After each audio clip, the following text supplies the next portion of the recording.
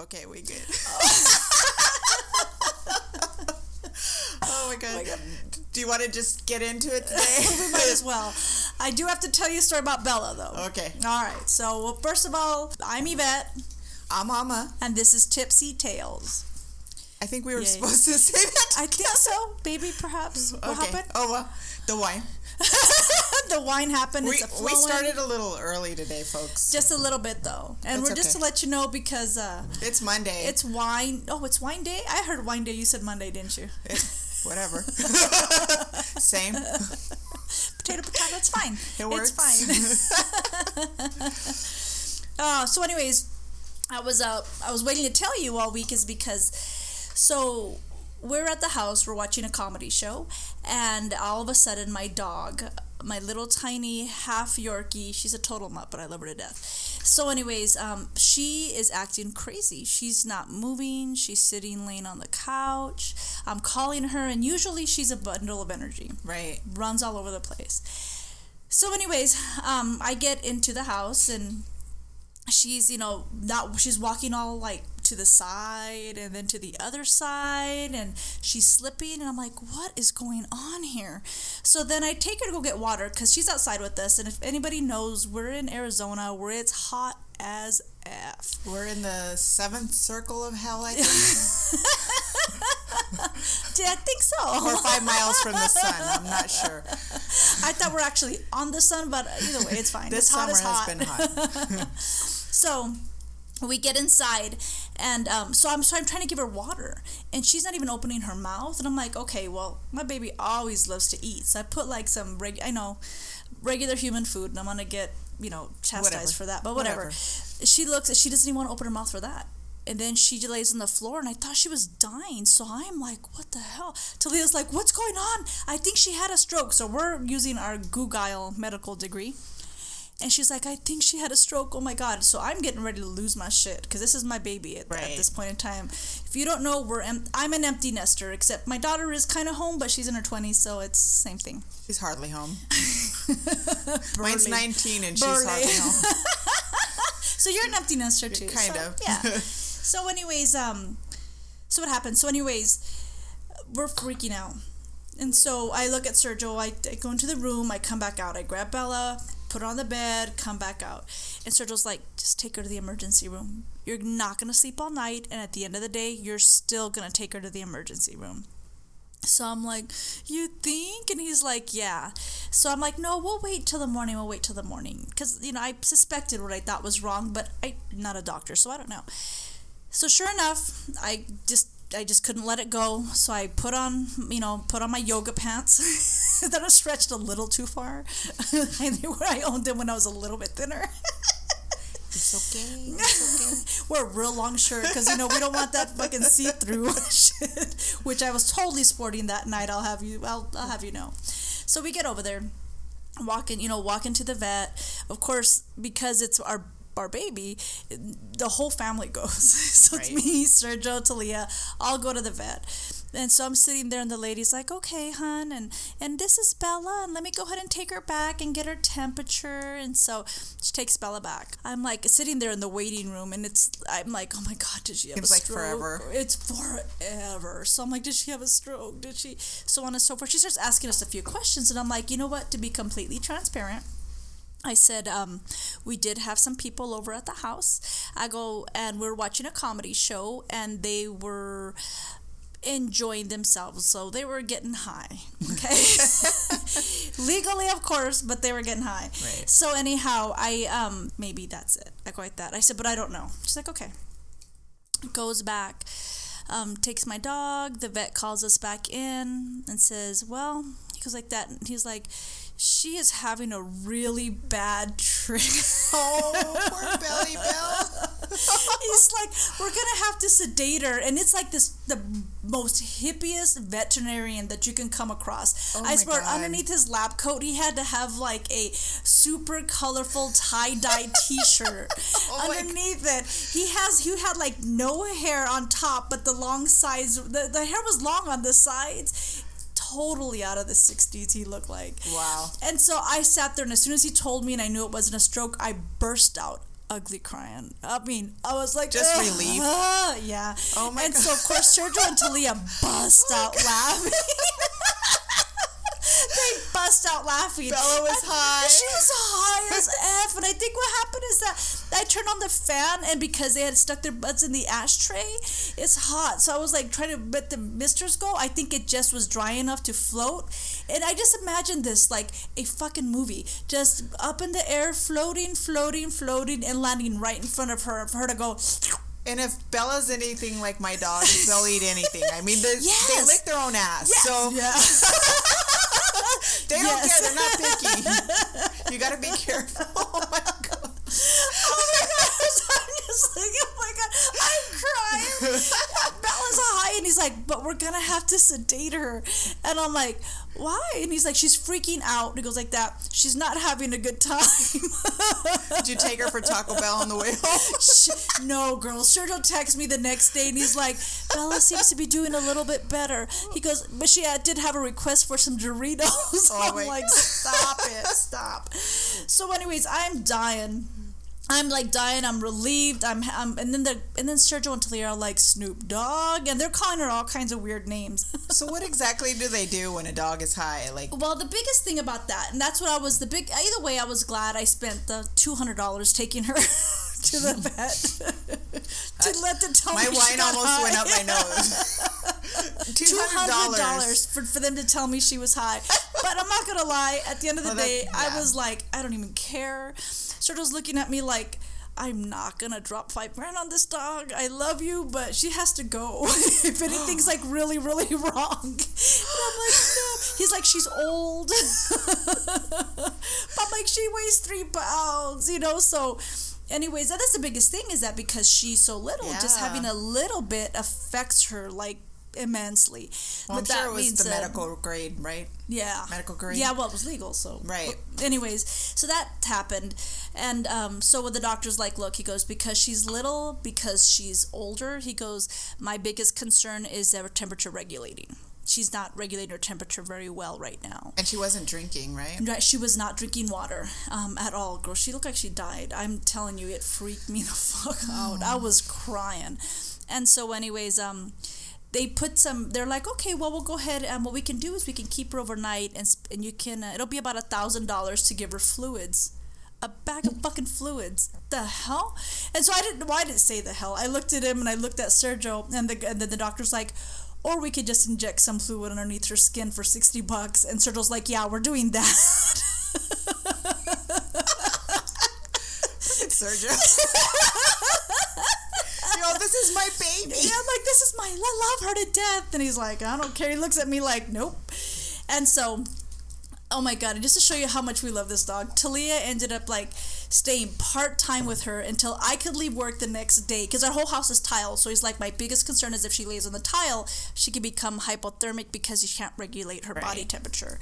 And so Talia stayed with her all until I got home the next day, because I took a couple hours off of work to come home early and babysit her. And oh my God, it was a struggle. How did you explain that one at work? I said it was an emergency. I had to go home because it was an emergency, which it was. I didn't use sick leave. I used vacation leave, and that's my emergency. So anyways, it's your time. It was my time. It's my time. I don't know why I just did that. Break out in song. Like, no. Wow. What's in this wine? What are we drinking? You tell me, because I can't read that. Because it looks like it says, never mind. It says never mind. It said forget about it. Forget about it. Forget about it. It's French. It's French, which kind of goes into the theme that I'm going to, because the serial killer that I'm going into is from France. So I thought we would try a nice, refreshing wine, because I know that we totally love really dark red wines, very dry, but I thought we'd change it up a little bit. Yeah. It's a white wine. It's a Chenin Blanc. I probably said that wrong. Vouvray. Sounds like an 80s commercials, huh? Vouvray, like Grey Poupon. I feel very Vouvray. Does that smell like Vouvray?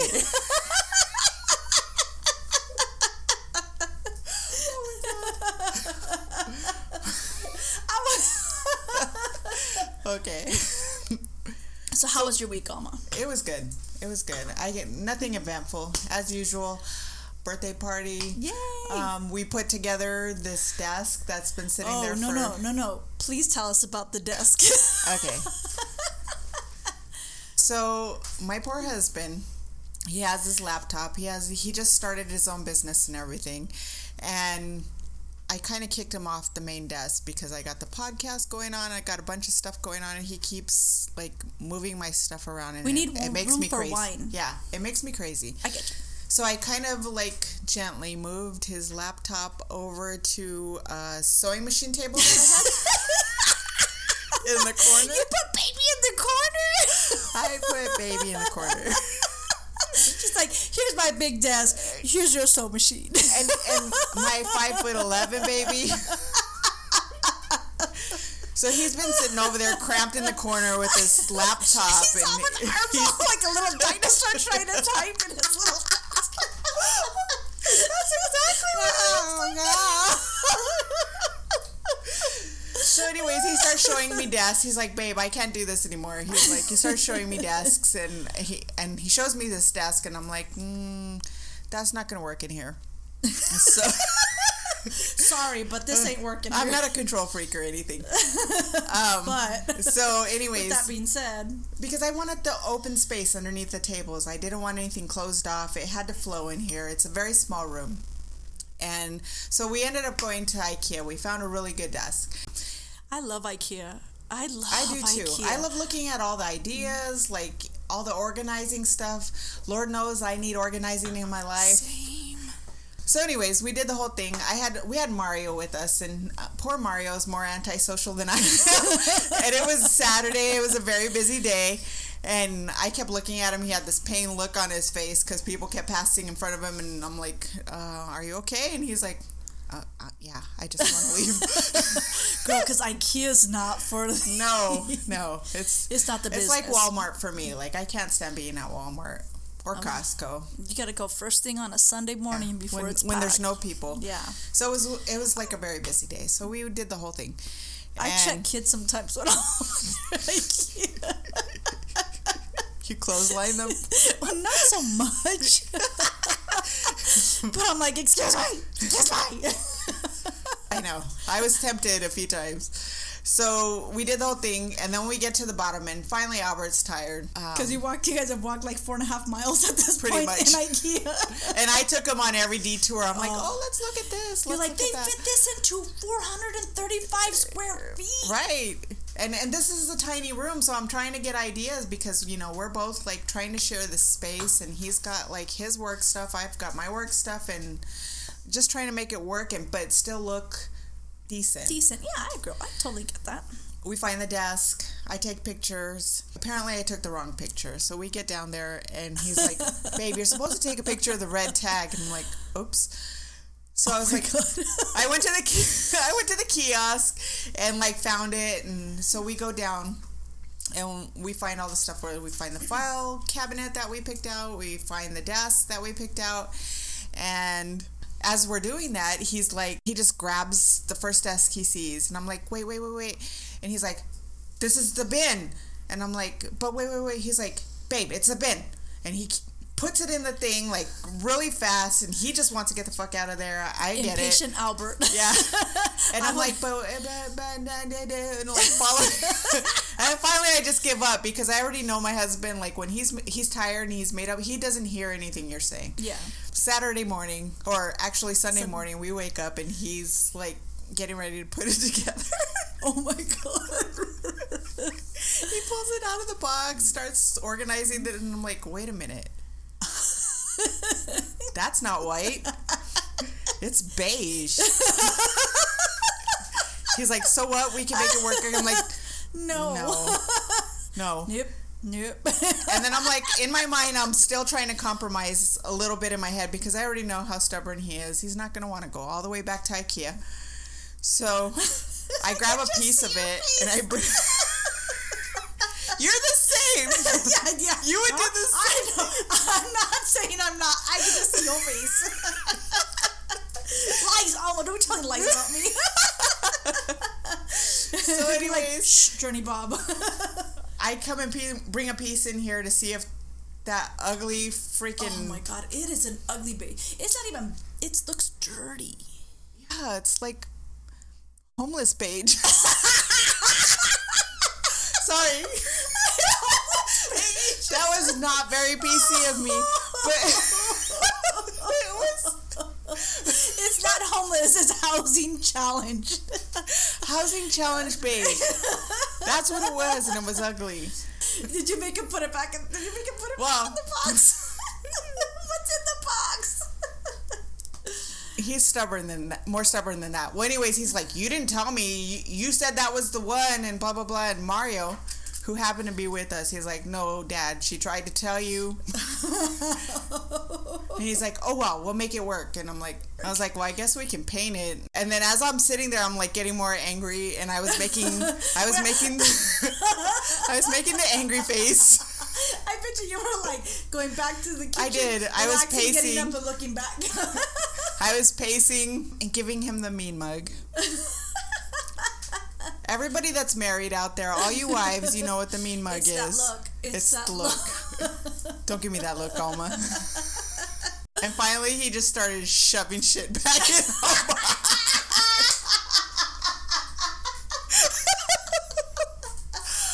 Oh my God. My poor husband. So that's what we did Saturday. We went back and got the white one and put it together. I'm telling you, I actually got that same one, and when I was going to pull it out, because it's kind of confusing, because they have the desk right there, I grabbed that ugly beige one, and I looked at it, I'm like, it is this ugly. ain't the right color. It's ugly. It's like putty. Yeah, and Sergio's like, oh my God, let's get the fuck out of here. Pick it, grab it, let's go, Mark, because we had gotten up early to go to watch soccer at Mark's house, and so... he was like, just get it. And I'm like, give me a minute. I need to get the right color. Do you want to come back? And he's just like, to pick the right color. Sergio, you're a smart man. That's hilarious. So yeah, that was our Saturday. No, girl, I feel for you, but I feel for Albert too, but I feel more for you because I would have been in that same situation. It has to work. It does. It has to work. We're already like, we're I'm gonna say it. We're in our 40s. We did the hodgepodge thing. Yes. The tchotchke thing. The DIY. The DIY thing. Yeah. So yeah, and I don't want to do that anymore. I just want to do things the right way. I want things to like flow and look nice and do it right the first time and not have to like sit here and stress myself out over the fact that somewhere down the road we're gonna make that right. Girl, I feel you though. I feel you. I'm the same way. We were at my baby's birthday party this weekend. My husband's like, you're extra. You're making a guitar out of foam board and paper, and you're painting it like it's a masterpiece. And I looked at him and I'm like, you're not doing enough. Okay, wait a minute. We're gonna put a picture of this up on the website because she did Coco. The theme was Coco for her baby, my grandbaby's second birthday party, and she did an awesome job. Like, I don't even know how you do it because for my kids' birthday parties, they were lucky if their cake matched the cups and the paper plates. And okay, I'm anal, but I'm not that. Sergio's like, you're so extra. And I'm like, put some elbow grease in it. So he tried his best, and I ended up tearing it all apart at 4 o'clock in the morning, the day of the birthday party, and redoing it. And I still wasn't happy. Are you serious? Yeah. Oh my God. But okay. Sergio just looked at me, shook his head, and he's like, I thought it was fine. I think I might have hurt his feelings a little bit, but he was a good sport because he knows I'm our men love us. Yeah, they really do love us because we are extra sometimes, a little extra. Not me. I'm fine. Fine. Very good. Very good. Okay, what do you have for us today? All right. You said French. I did say French. Ugh. I'm gonna try to read. My eyes are not real focused right now, so bear with me. Okay, so I'm actually gonna be doing a story about a Paris serial killer.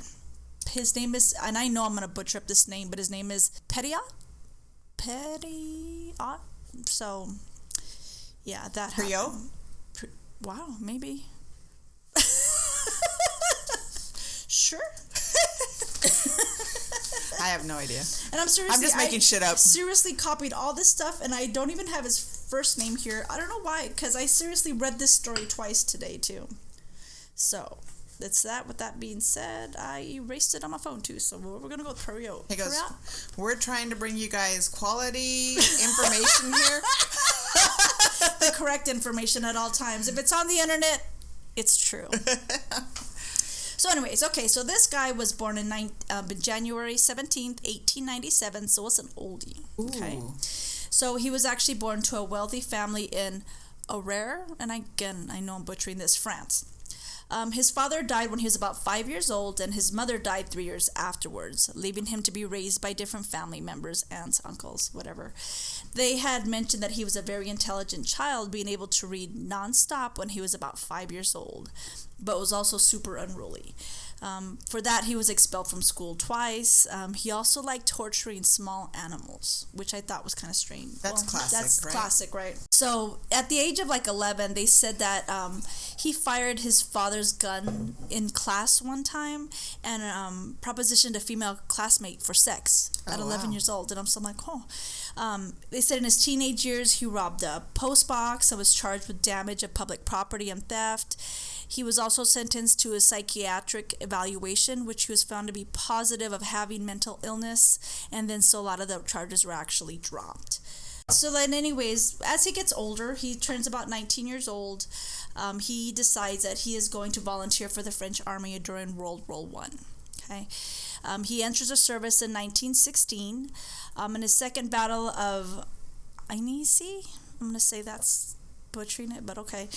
I'm just somewhere around France, just somewhere. He was wounded and gassed, and then he exhibited more symptoms of a complete mental breakdown during that time. He was sent to various rest homes where he was arrested for stealing blankets, morphine, and other army supplies, as well as wallets, photographs, letters, just anything he can pretty much get his hand on.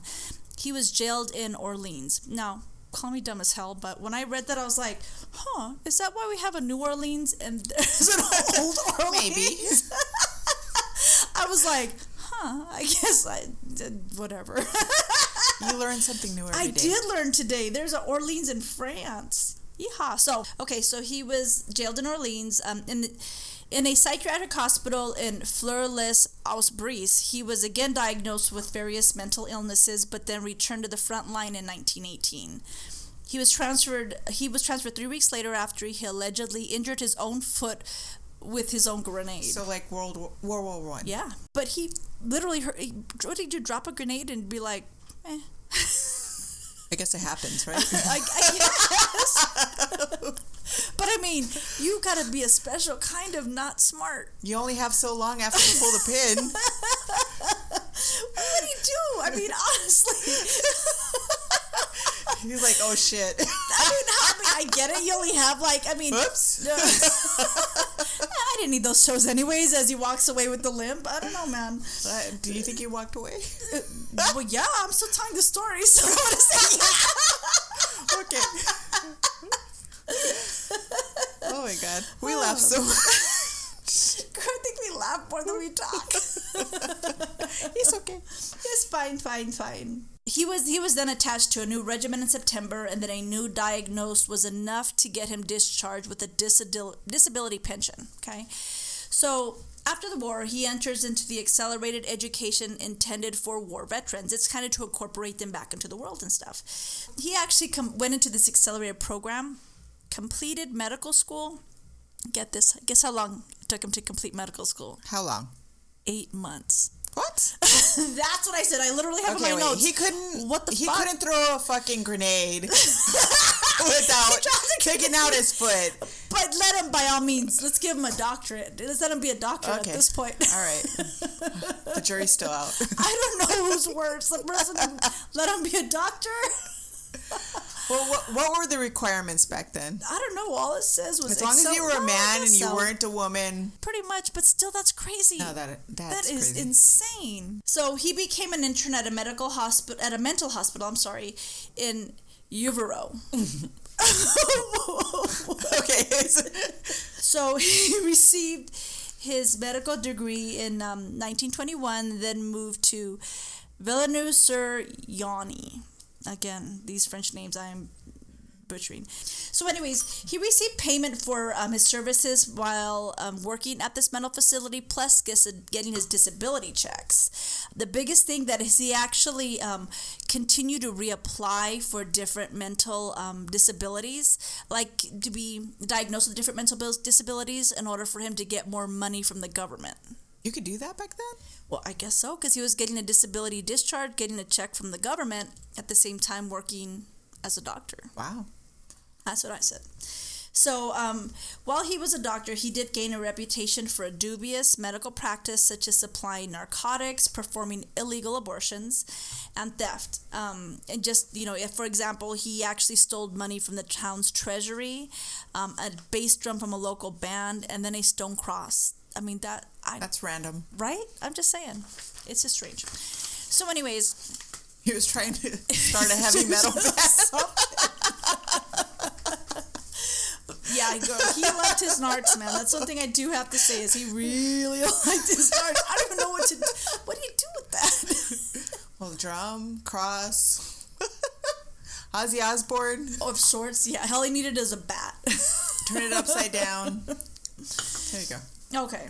So as he's living there, his first victim might have been Luis Delaveau, and an elderly patient's daughter with whom Perot had an affair with in 1926. She mysteriously disappeared in May of that year. The neighbors later said that they had seen Perot load a trunk into his car. Now, the biggest thing about that is that they actually said that during this time that she was working for him, she had been kind of, I guess the people that they're usually working for were out on vacation. Their house mysteriously was robbed and burnt down to the ground. While she's having this affair with him, they're also saying that she was getting pretty fat as the months go by. So there was a big scandal, especially at that time, that she was pregnant. All of a sudden, she's completely gone. Like I said, they said there was an eyewitness saying... She just disappeared? Yeah, there was an eyewitness saying that she actually... that they actually witnessed him putting something that would, look like a body into his car. Police investigated, but eventually dismissed her case as a runaway. The biggest thing about that, and there was another posting on here from a different website, that she actually vanished one day, but her disappearance was investigated several days later. Perot casually asked some of the townsfolk, hey, have you seen her, like, real innocent and stuff? And they weren't concerned about it. Until a young female's decapitated body was found in a trunk by the river. Ooh. Right?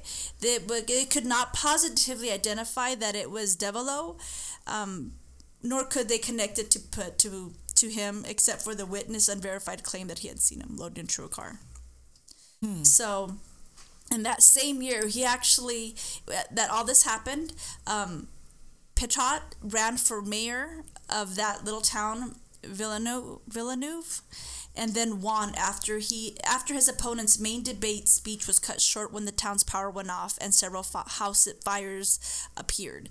And they're saying that he actually paid somebody to actually cause this distraction, so that way his opponent couldn't get a fair chance to actually win. So he kind of won by default for that. Wow. Strange, huh? So when about 1927, he married 23-year-old Georgette Lablaise, the daughter of a wealthy landowner. In the following year, he had a son who they named Gerard. He was rumored to have been... Gerard? I don't know. Sure. Yeah, I'm pretty sure. As you said it, I'm like, it does say Gerard.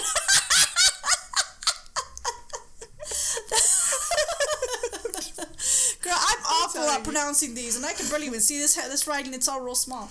Anyhow, so he was rumored to have been maintaining an affair at the same time with another woman named Henriette de Bavoux, the director of a diary cooperative.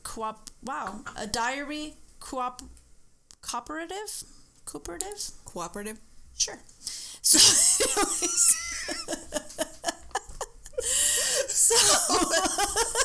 I feel like the grammar teacher. I feel like I need to be taught.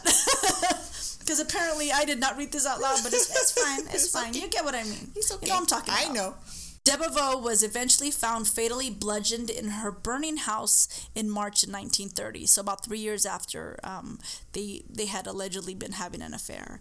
A man named Leon Fiscott claimed that he had seen Perot near the house at the time of the murder and intended to report it to the police. He was then approached by Petrat and said that he had just received a new drug from Paris that could help him cure that gentleman's rheumatitis, pretty much. So then he Petrat led him to his office to give him an injection. 3 hours later, that guy died. Okay. That's one way to get rid of him. Right? Asking too many damn questions. What'd you hold it there? Reminds me of Smokey on Friday. Or not Smokey on Friday, but that little guy. What you doing there, Smokey? What you doing? What you doing? Hold a dollar. So, by 1931, the Prefect of Yvon department had received so many complaints about his embezzlement that he decided to suspend Petrat as a mayor. He resigned, but the rest of the town council followed suit in solidarity. Even though he was embezzling, they're like, "We love you that much. We're gonna go ahead and just." Was he that great? Apparently, girl, wow. but he was embezzling and he had whatever. I was he had like, a following. He did. He's like almost like a cult Psychopath. Sure. Yeah, well, definitely that. Yeah. So 5 weeks later, Prost successfully ran for council of Yvon, which I believe is another time, and was forced to resign again in 1932 when it was discovered that he had illegally connected the town's electrical grid to his home. So he was stealing electricity. Oh my God. Right? But by then he didn't care. What did he, why? I don't know, to keep from paying for it, I guess. But he didn't care because at that point he already moved to Paris. He was good. He was good living from those little places. So then he established himself at 66 Rue Carmartin, where he had made a living performing illegal abortions, prescribing drugs to addicts, and evading taxes. Real fun guy, right? He's talented. Right? He just has his hand mixed at everything. He was briefly institutionalized again for kleptomania. I'm like, okay, they institutionalized people for that apparently. After the fall of France in 1940, he also provided fake disability certificates to French citizens who had been drafted to do forced labor in Germany. In 1941, he told his longtime patient, Raoul Fourier, that he was a member of the French resistance and knew how to smuggle people to the unoccupied zone of Latin America, which they had said was like Argentina. Right. And then what he would do is Perot hoped that Fournier, being a hairdresser, could introduce him to many people who wanted to flee from the Germans and would therefore wouldn't be missed when they disappeared. Because hairdressers know everybody, right? Oh, girl. Well, the biggest thing is that what happened is that he would actually charge these people, like, it was 25,000 francs, which is, right now I looked at the francs because I was just kind of curious on what the differences was. That's almost equivalent to American dollars back in 1930-something. So people that are probably getting their hair done probably have a little bit more money than the other po people. Right. That were just looking for. Po like us. Po like we us. Po. I po, you po, we all po. That's why we shop at IKEA. So again, but he had actually told this gentleman Fourier, and I guess another guy named Pintard, although he insisted that he was a patriot, it was a patriot enterprise and that he was not designed solely for profit. He used his son's name to purchase a mansion on 21st Rue de la Sueur, where he excavated a pit, building a furnace, and to store over 500 kilograms. So what he did is he would actually, like I said, people would come over to his house, they'd pay his money, and then he would say that the Argentinian government needed to inoculate them. But what he was doing is actually injecting them with cyanide. Right? So I was like, so they were eventually killed, and then with that furnace, their bodies actually were disposed there. Fourier and he was cremating them? Yes, girl. He was. So he's selling them like he's telling them, "I'm going to get you to Argentina," and then they come there and they're going to inoculate you because this is what the Argentinian government requires for you. And then he injects them with cyanide, kills them, burns their bodies. Oh my God! And then he keeps that $25,000. Well, yeah, that's fucking crazy. And then to top it off, he takes all their jewels, all their belongings, their passports, their clothes. He takes everything. Wow. So, I guess the two fucktards that were actually with him often demanded more money from the victims and just keep it themselves because they were taking from the top there. Let's see here. But they actually, starting in 1942, the gangsters were joined by wait, hold on a second. Where am I at? But at first, before he actually makes his pit or whatever, he's actually dumping the bodies in the Seine River by submerging them or putting them in quicklime or incinerating them in that furnace that he actually built. He didn't keep a low profile by any means. The Gestapo eventually found out about him in April of 1943. They heard about all his route for escapes of wanted persons, which they assumed was part of the resistance. So the Gestapo agent Robert Jodacum forced prisoner Jovan Dreyfus to approach the supposed network, but Dreyfus simply vanished.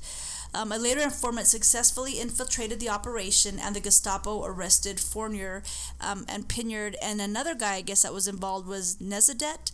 Under torture, they confessed because he went by a code name called Dr. Eugene, right? That's an awesome code. That's right. It's like Dr. Eugene. Paging Dr. Eugene.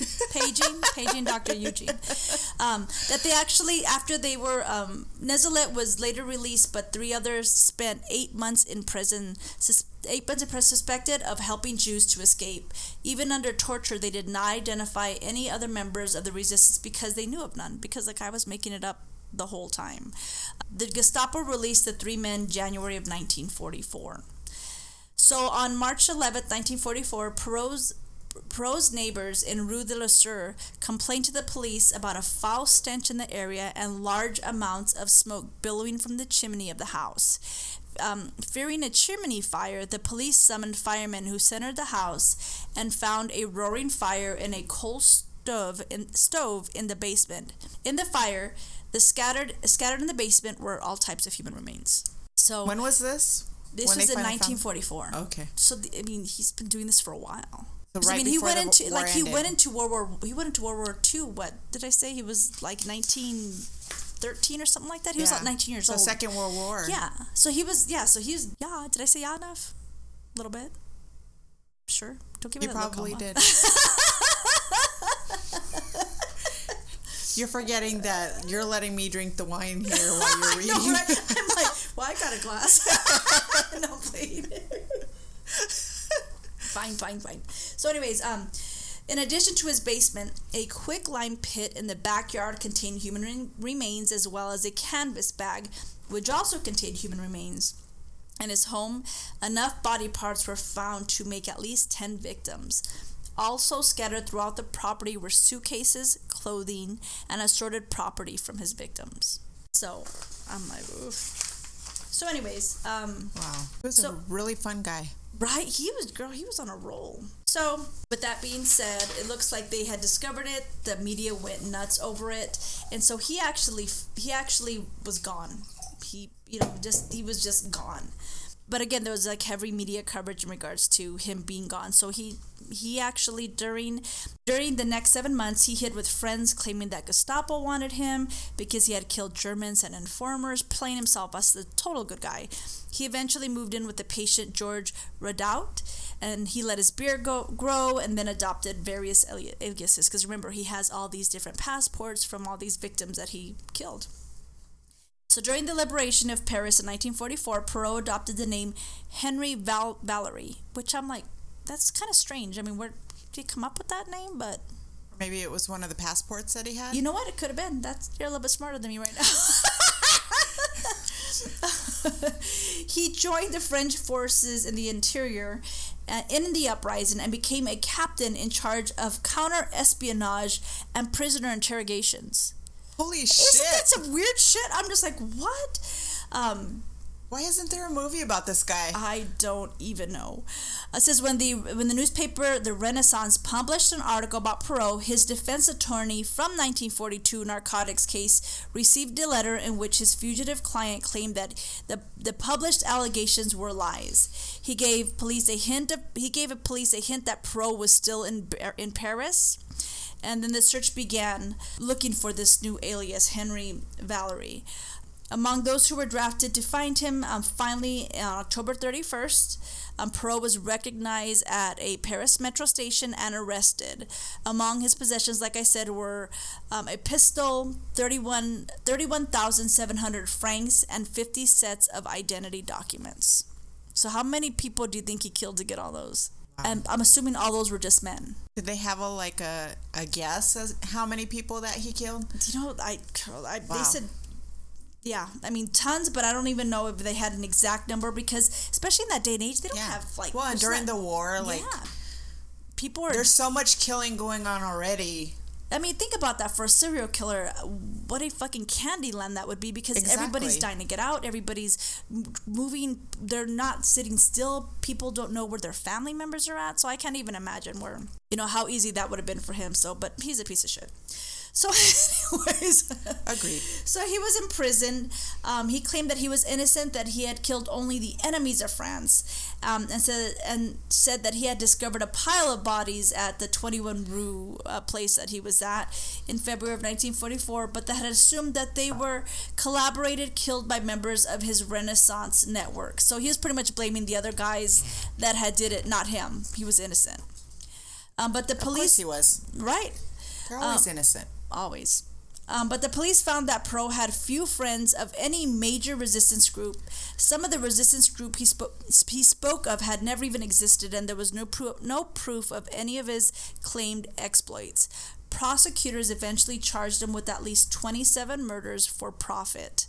Their estimate of his grand gains ran up to 200 million francs. Jesus. Because, I mean, jewelry, everything. So he actually... It was probably more than that. Oh, I agree. I mean, like I said, you don't know how long he's been killing. These are just the houses that are finding with these mass graves, or whatever the case may be. So then he went on trial on March 19th, 1946, facing 135 criminal charges. Rene Fleuriot acted for defense against a team consisting in state prosecutors and 12 civil lawyers hired by relatives of Patriots victims. So there's a whole bunch of people after him. Is it Perot or is it Petiots? It's Petiots. Because every time you say Perot, I'm thinking Ross Perot. That's the way I see it in my head. I don't know why. Even though I'm thinking Agatha Christie. That's Petots. Petou? I have no idea. Just saying. You know I'd what I'm saying. It's different variations. Really I'm hoping one of them is eventually right. Let's just call him Peter. All right, we'll just do that. I think he was called like the Mad Butcher or something. I had that written down somewhere, but struggles. So, but anyways, Mad B. Mad. So they actually hired. So a bunch of lawyers were hired by his victims. He taunted the prosecuting lawyers and claimed that the various victims had been collaborators or double agents. So that he said that they were double agents and that the vanished people were alive and well, living in South America under new names. Wow. I'm like, God, you're a special kind of piece of crap. One of these days, we're going to have to talk about all the people from World War II that went to South America, Argentina. Yeah. In particular. Definitely. One of our shows. Okay. Cool. Sounds like a plan, Stan. Including the big one. The big one? Big one? Hitler. Oh, I was like, big show. We're doing a big show? Is there any different than this big show? Are we going to have some confetti coming from the ceiling? Have you watched Finding Hitler? I have not found. I have not seen. I'm looking for the word. I have problems. It's a big problem. It's a focus problem. Yeah. I'm going to be seen by it. Right? Somebody for it, I'm telling you. It's a special kind of non-focus and apparently a special kind of non-speaking. Well, the best part of our show is as we drink, you get to listen to us try to articulate. I think that's just like the charm of our show. Articulate? It's like drunk history, but better. Oh my God, girl, I tell you, it's not the business. All right, so let me get this. So anyways, he admitted to killing just 19 of the 27 victims found in his house. He claimed that they were Germans and collaborators, part of a total of 63 enemies killed. He actually attempted to portray Patriot as one of the guys that actually a part of that whole scheme where they were. No, I'm sorry, take that back. His lawyer, damn lawyers, attempted to portray Patriot. We're gonna go with that one this time. As a Renaissance hero. His name keeps changing. I can't help it. I'm not that drunk. Worst thing is neither am I. When you say Perot, I think of him having like one of those mustaches that comes from Agatha Christie's. Oh my God, I was talking about, I'm like, his next name, I'm going to say his name is Pierogi. You're like, ain't that a food? It's Pertot? Patat. Sure. Okay. So anyways, but the judges and the jurors were unimpressed. Patat was convicted of 26 counts of murder and sentenced to death. And you want to know how he dies? Do you want to know how he dies? How does he die? Yes. How? So he was actually beheaded by the guillotine. Right? After They still have the guillotine then? Yeah! I thought the same thing. I'm like, no. The guillotine, but I checked a couple different sources, which is definitely Wikipedia and, what's the other one? Criminal Minds Beyond Borders. So that's what I actually did my research online. But yeah, guillotine. Wow. Guillotine. And here is a picture of this strange man. Did you see that mustache? Does he have a mustache? He has a You're mustache. like, sure. Why not? Okay. This is going on the page. We're going to draw little squiggly lines on him. He doesn't look like an evil genius. Girl, they rarely do. Okay. Okay, so sorry. So he was actually known as the Butcher of Paris. The Butcher. Somewhere. The Butcher of Paris. The Butcher of Paris. I could have easily called him that than every other P word in the Patat, world. Perot. Patat, Perot, Pierogi. It's okay. Petite. Very good, very good, very good. Yeah, so that is the end of my story. But yeah, he was actually guillotined. The Butcher of Paris. Butcher of Paris. That was a good story. Yeah, that was crazy though. I mean, he got all involved with the government. I mean, that's some shady shit. You have to have a heart of stone to see. I'm trying to decide how much of this I'm going to keep in and how much I'm going to edit out. It's okay. It's okay. It's fine. It's drunk fine. history. You're like, speak your words. You know what? I'm about to read my story, so you can make fun of everything I say wrong, but I'm not trying anything in French. I'm just saying. You're braver than me. Okay. So I'm going to have me some more Vouvray. You drink the rest of that, because I think I've drank more wine than you But at this point. I'm fine. I'm fine. Here you go. You're going to have to wet your whistle. My whistle is wet.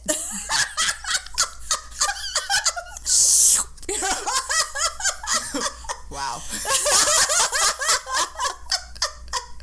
To make myself laugh. All right.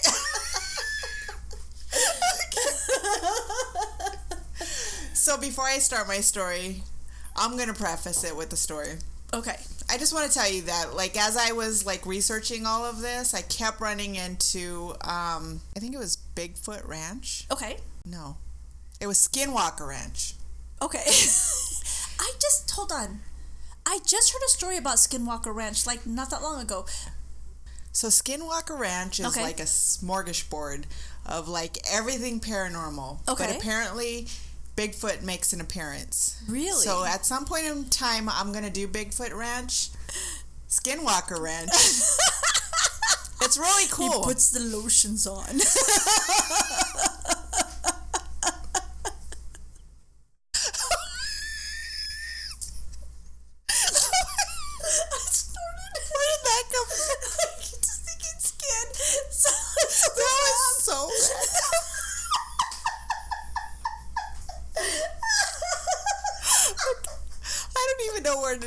Where to go from there.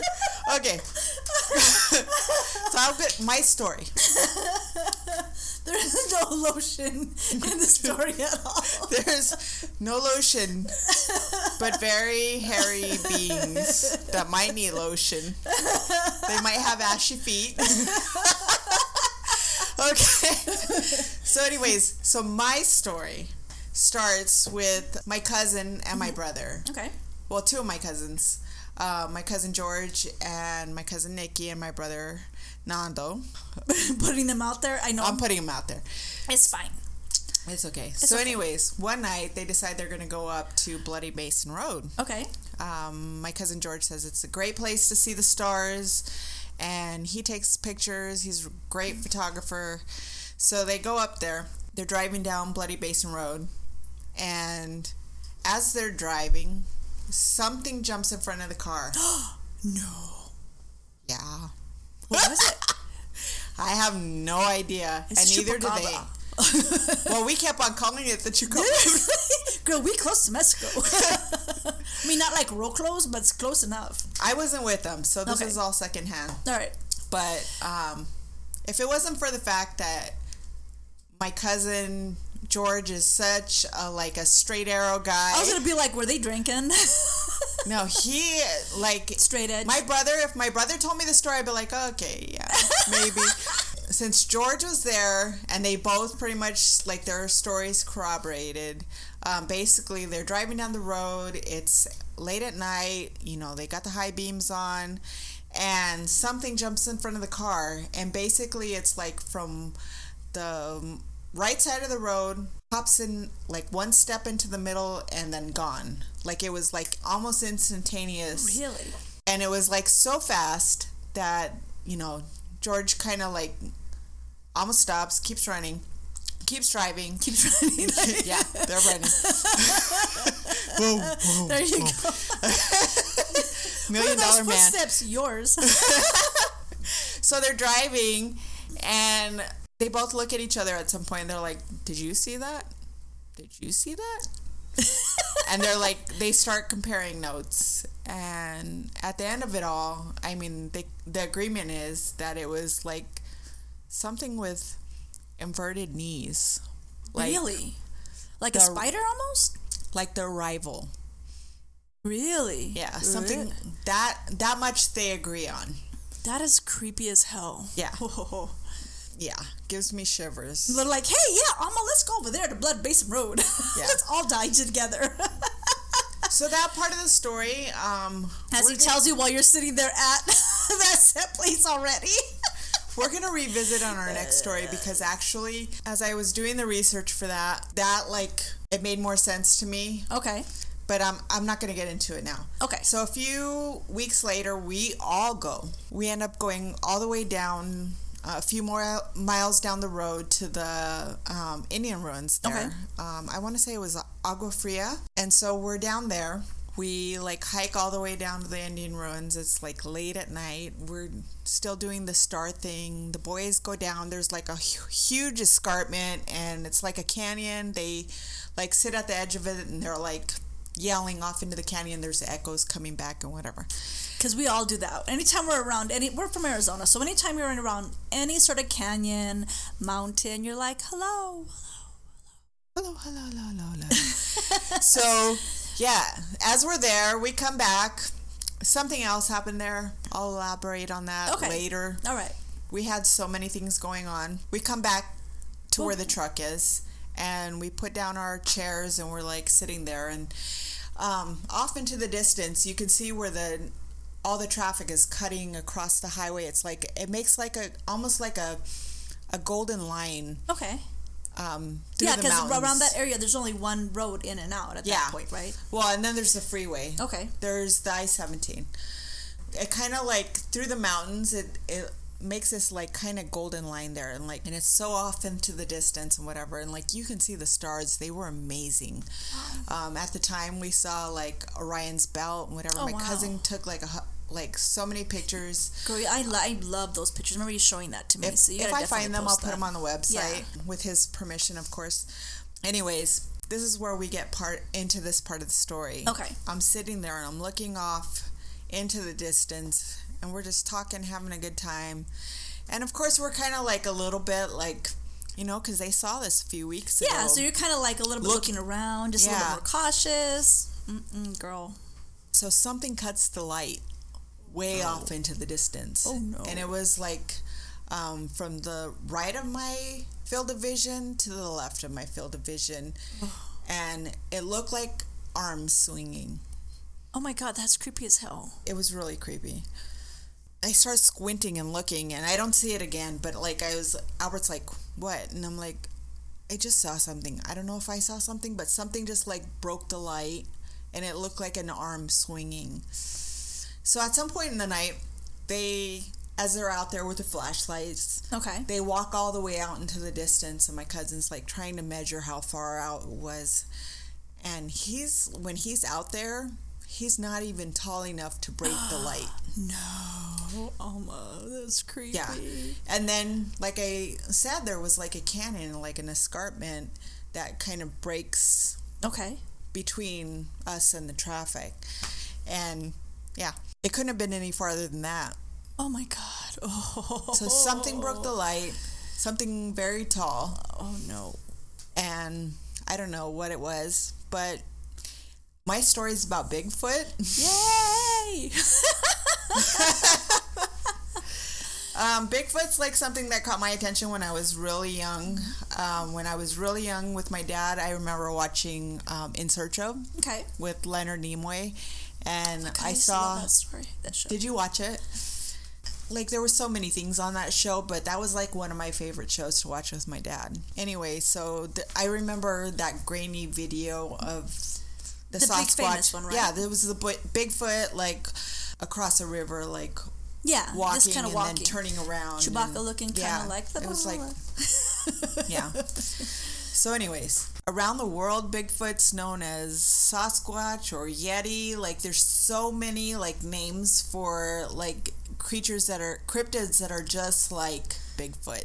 Okay. So there's been so many sightings around the world. All right, folks. Right. I'm a little bit tipsy, so that's the name of our Little? podcast. All So right. I'm going to go with it. You know what cryptids are? They're, from the Greek crypto, meaning hide or hidden. And Bigfoot is one of the most famous cryptids out there. Definitely. The word Sasquatch is believed to be an anglicized version of the Salish word Sasquatch, meaning wild man or hairy man. Okay. And J.W. Burns coined the term in the 1930s. In 2009, there were more than 250 recorded sightings in North America. In Just in Northern America? Yeah, just in North America. Holy shit. 250. Damn. And then there have been more than 10,000 accounts reported worldwide in the last 200 years. Wow, damn. More than 95% of all those sightings occurred in Asia or North America. Okay. And 70% of those are in high altitudes with dense tree coverage, so mountainous areas. Yeah. And then, so Bigfoot is often described as bipedal, primate-like, ranging from 6 to 15 feet tall. That's Damn. pretty. That's 15 feet tall. That's bigger too than a basketball big. player. That is too big. That's like that. I mean, if you put two Shaquille O'Neals on top of each other, I don't even think they hit 15 feet. Yeah, we saw Shaq when we were like in Las Vegas, and he was pretty fucking big. Really? I can't even imagine. No. Like, how big is Shaq? I think he's like 7'3". Really? I'm totally guessing. Okay, 15, I know 15 he's 7 foot, maybe something. I yeah, don't 15 know. feet is ugh. Twice him. I wouldn't want to run into him in a dark alley or not in the woods I'm at all. just saying. They're often noted as giving off a foul smell. Oh yeah. Blech. And then all that hair, girl. Come on. no showers, no deodorant, Nope. no Axe. So accounts also have him as moving silently or emitting a high-pitched cry. Okay. People that have seen him have also noted that he stands erect like a large man. How would that high-pitched cry sound? You lost me there for a second. How would it sound, Alma? You know what I heard? Oh, no, that's a dolphin. I didn't make that noise. I felt like, yeah, you did. That was totally you. Was it me? No, it was. I listened to this. People have recorded it. It was freaky. It was very freaky. So no dolphin-like sound? No, it wasn't dolphin-like. No. All right. I'm going to pause right now because I'm going to play it for you. All right. Okay, guys, we're back. So I found it. Okay. Get ready. Ooh.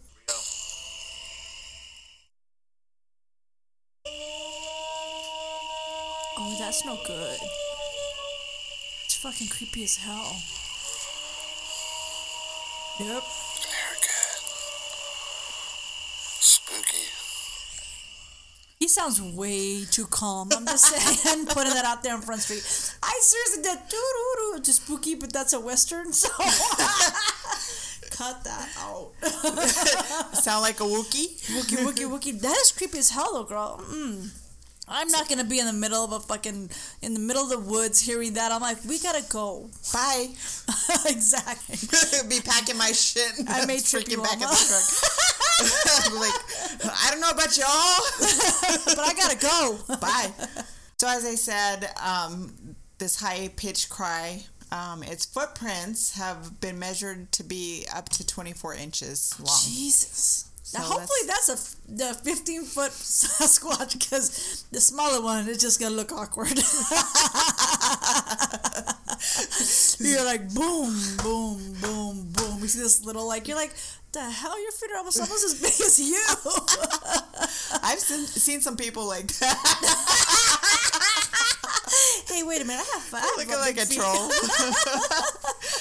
All right, so Wait a minute. This is not a big feet, Alma. Hey, I have big feet, just not that big.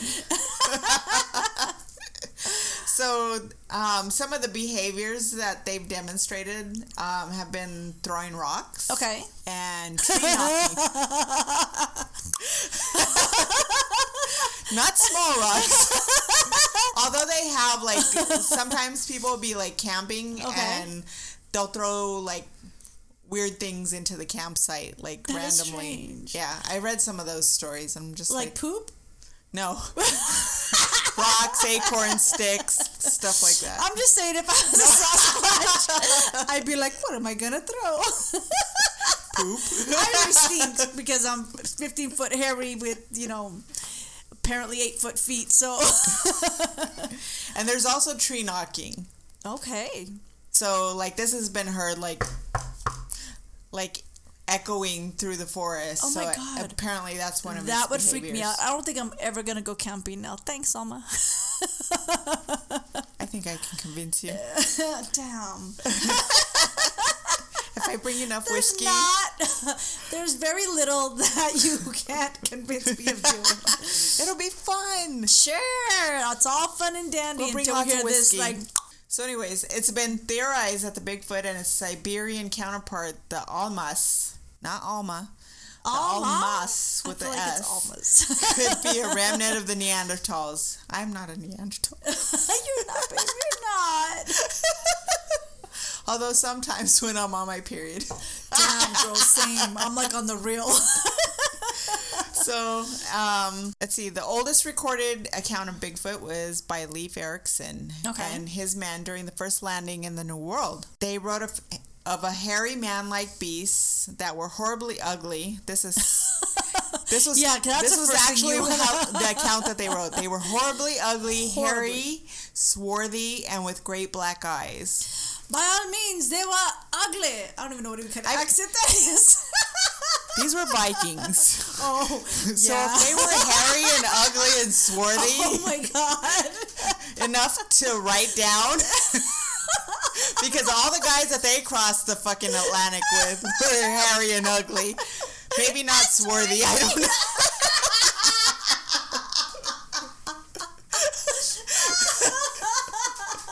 Wow, I probably should have heard the rest of that before I continue to speak. Zip it.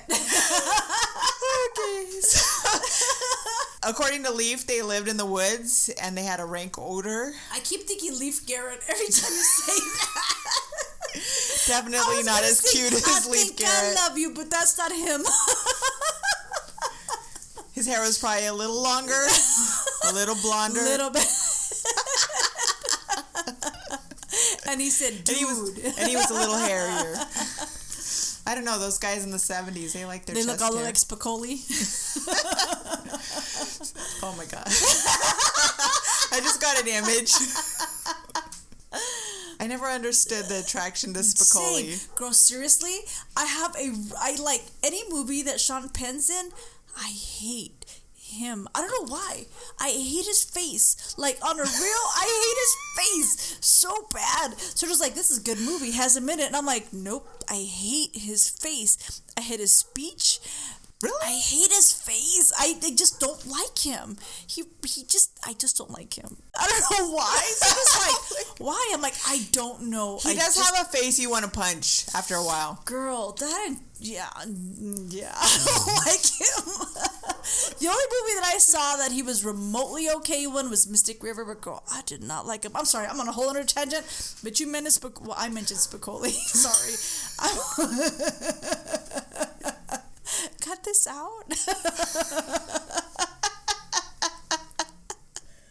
Okay, so back to Leif Erikson, the big hairy Viking. I was like, how the fuck did I get I don't know. But we started talking about Leif, and then Leif Garrett, and then hairy 70s guys, and then somehow it was Spicoli, and I don't know. I was thinking about spaghetti. David Cassidy. He was a cutie. David Cassidy? Yeah. He was adorable. He sang that song. Which song? I'm sorry. I think I love you song. I think I love you. Oh my God. Now you're going to have to sing the whole song. No. You're going to have to sing the whole song that is for all, our I'd be like, Patreon people. That's it. I'll cut it out. And then the Patreon people get to hear you sing. See me hum. I love you. God, I hope that's his song. I have no idea right now. Same. I'm just telling you. All right. Silence. Okay. Leif Garrett speaking. Back to Leif Garrett. According to Leif, they lived in the woods. Okay. And had a rank odor and a deafening shriek, which we just kind of heard. Girl, if I heard that in the woods, that's not the business. I'm imagining like it sounded a little closer back then because, there was nothing around. There was no cities. Like, they were literally, other than probably Native Americans, they were the only other, and apparently Bigfoot. Nope. They call the creature Skellring, spelled Skellring. Really? Yeah, and it reminds me of something that you buy at IKEA. Oh, yes. Yes. The Skellring desk. Yes, the Skellring desk. It is as long as it's white, impossible not to put beige. together. Not that impossible, although never mind. I put that same desk together. I had everything backwards. Had to take it all apart, re-put it on. It was not the business. I have to just tell you that the little folding thing in the back. Yes. That's first exactly piece, what Albert I did. He put it in upside down. So I'm like trying to make it snap, and it didn't snap. Fucking Girl, IKEA. I did that for 45 minutes until I took everything apart, and I was like, I put it in backwards. Story of my life. Stupid Skelly desk. Everything is backwards.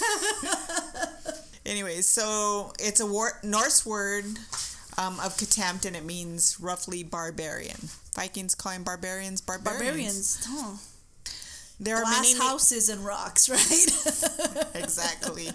There are many native stories of ape-like creatures, and one comes from the Lumi tribe in Washington State. The name is, I'm going to try and say this, Semequis. Semequis. Okay. The stories are much the same, but the details differ among various families. Some regional versions tell of more threatening creatures. The Stiaha or Quiquiaye. I know I didn't say that right. That was good. I'm going to give you that one. That was really good. Yeah, I said it really fast. Like pulling a Band-Aid. That's what I should have did with my story. Pierogi. So the Quiquiaye, they're described as a nocturnal race. Okay. Children were warned against saying their names, or else they would be carried off by monsters and killed. Does that sound familiar? That sounds like Bloody Mary, doesn't it? Yeah. Turn off lights, say their name 3 times, she shows up, bites your head off. Or any other, any other, European, or even Hispanic. Cucuy. We got the Cucuy, we've got Chupacabra. La Llorona. Oh, the Llorona scared me when I was real young. Okay. So before I get into all that, let's talk about the Patterson film. Like I mentioned it earlier, that was the thing that I saw on In Search of.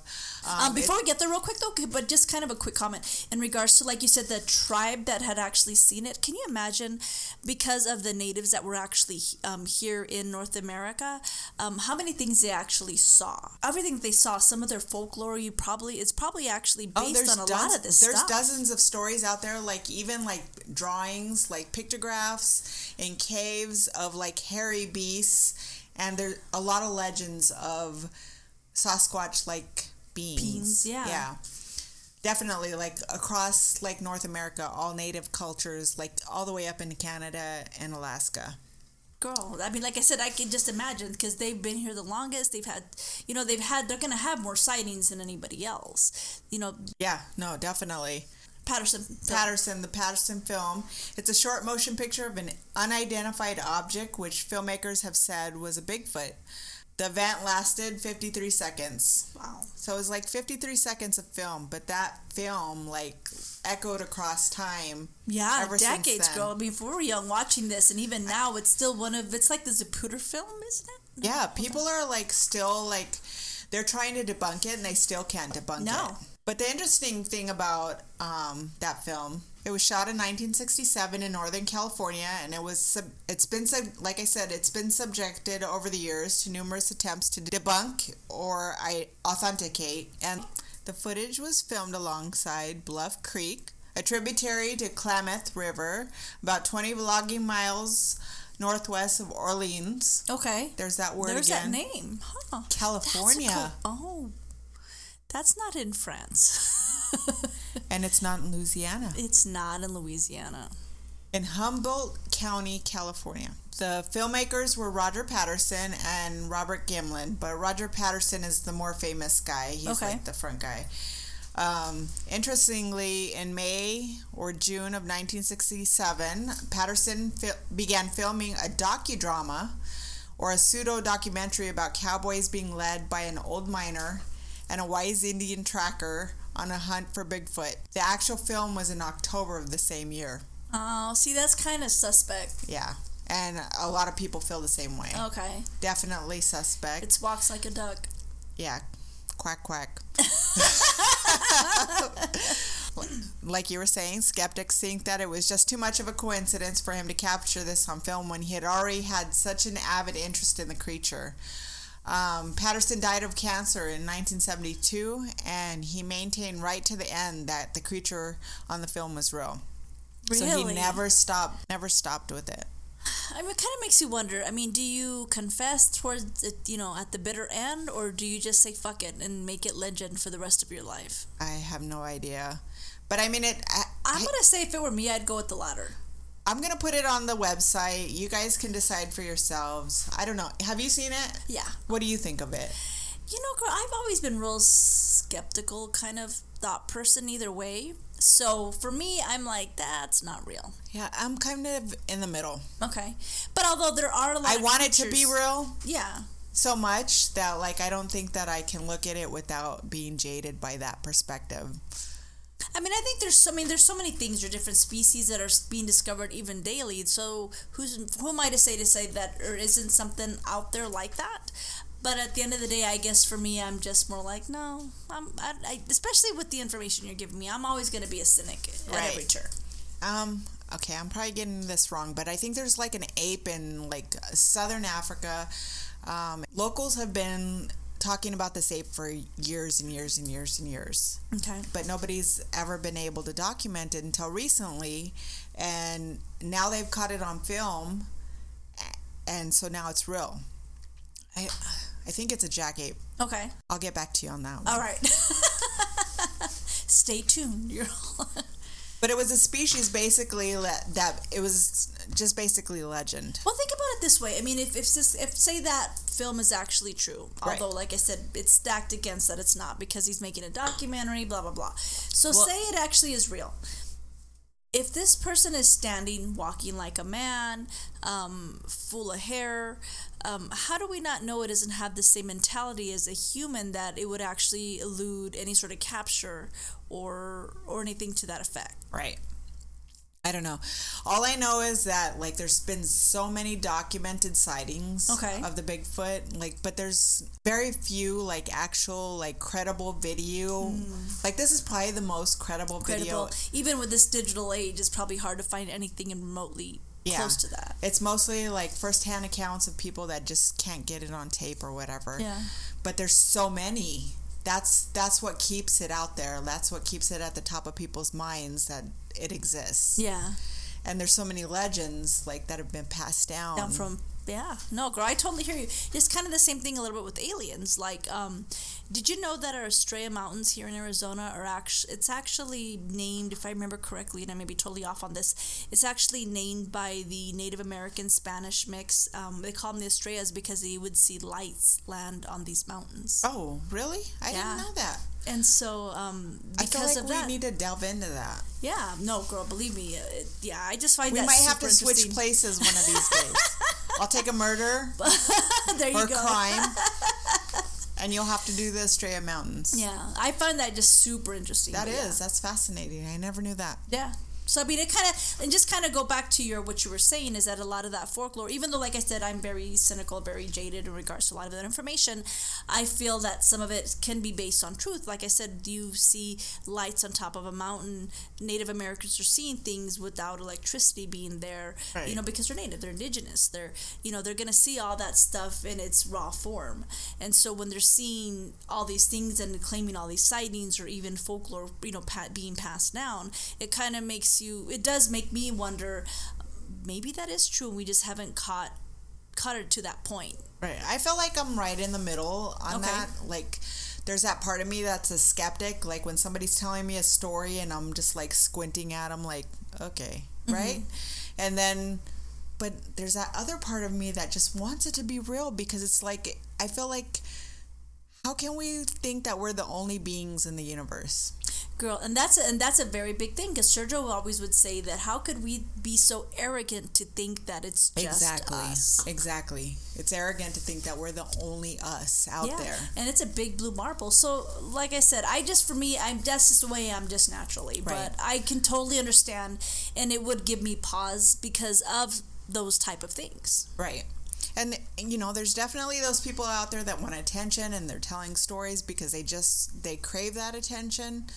And then there's those people that don't want that attention and they don't want to give their name. Yeah. So it makes it much more credible to me. And there was a lot of those people that I was encountering while I was like reading stories about the Bigfoot. So anyways, interestingly, like I said, Patterson died in 1972. That's actually the year I was born. Well, let's not give all the goodies out on. Yeah, exactly. I'm an old lady. Anyways, after this footage was released, Bigfoot sightings in North America spiked. Okay.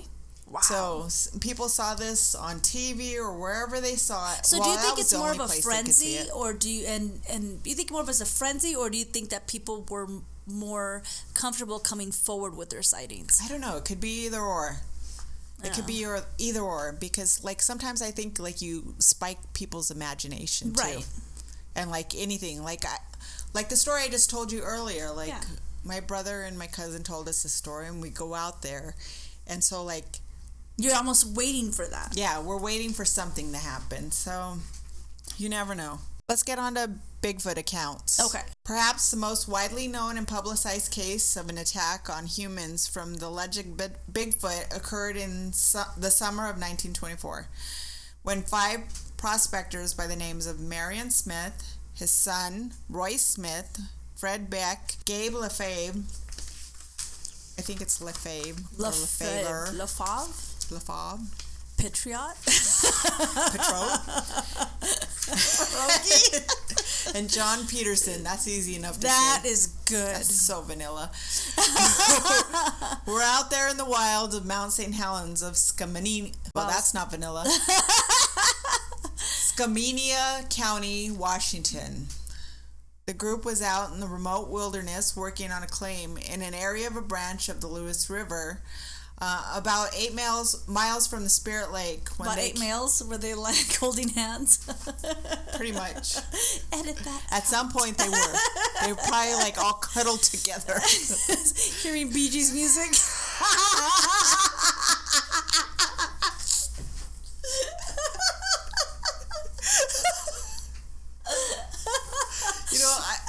They were probably scared enough that the pitch in their voice probably went as high as Barry. Although Barry Gibb has a lot of hair, he could be seen as a Sasquatch. I love Barry. How deep is your love? Wait, hold on. Is that the right song? No. You were a little too deep there. You said how deep. How deep is your love? How good was this wine?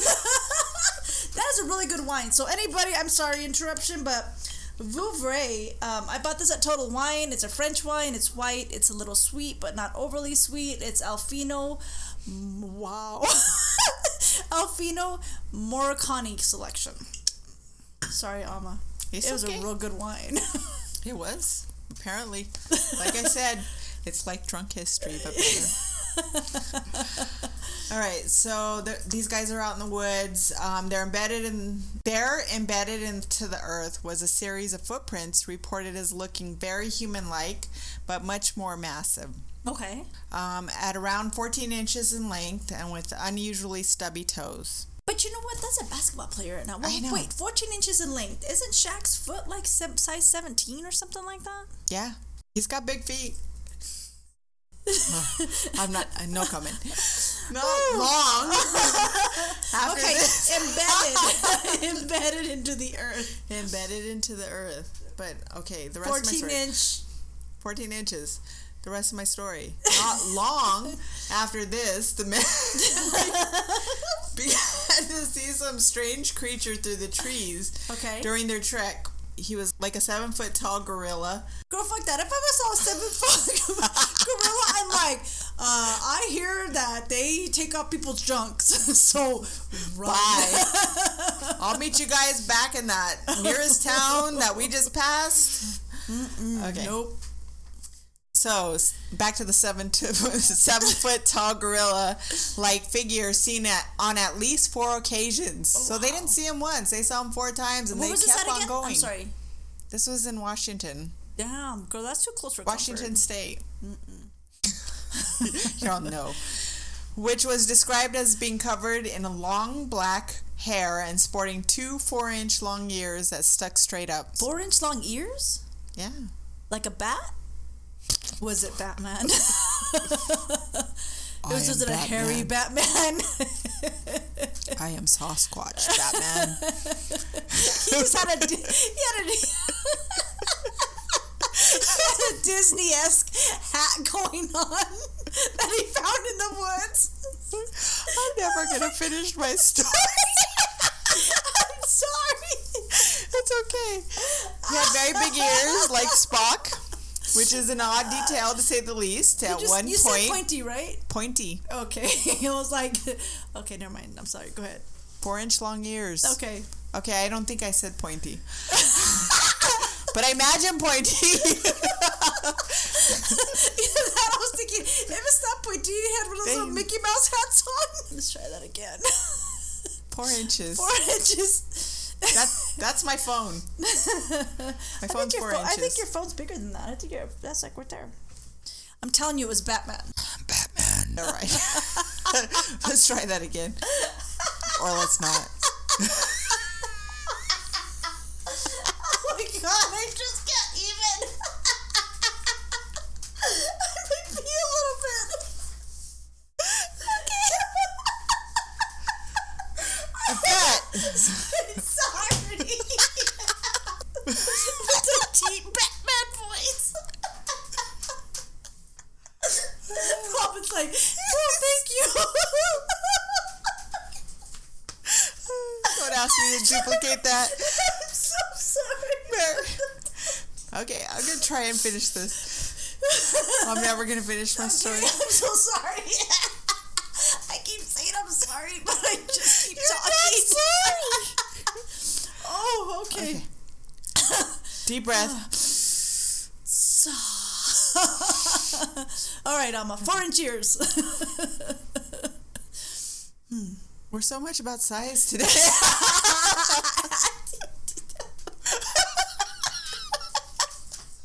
Okay. All right.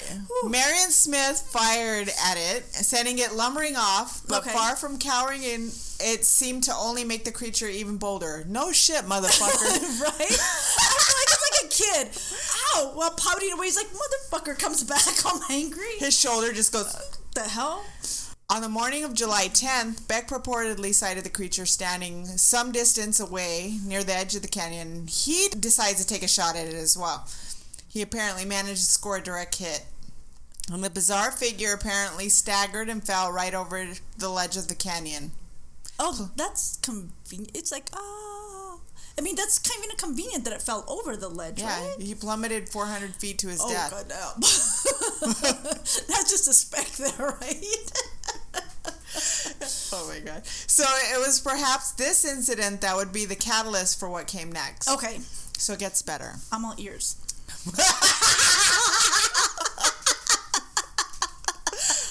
I'm sorry to anybody that's listening and made it this far, but like we've almost finished this whole bottle, so we're laughing at everything. Girl, it's empty. It's not almost.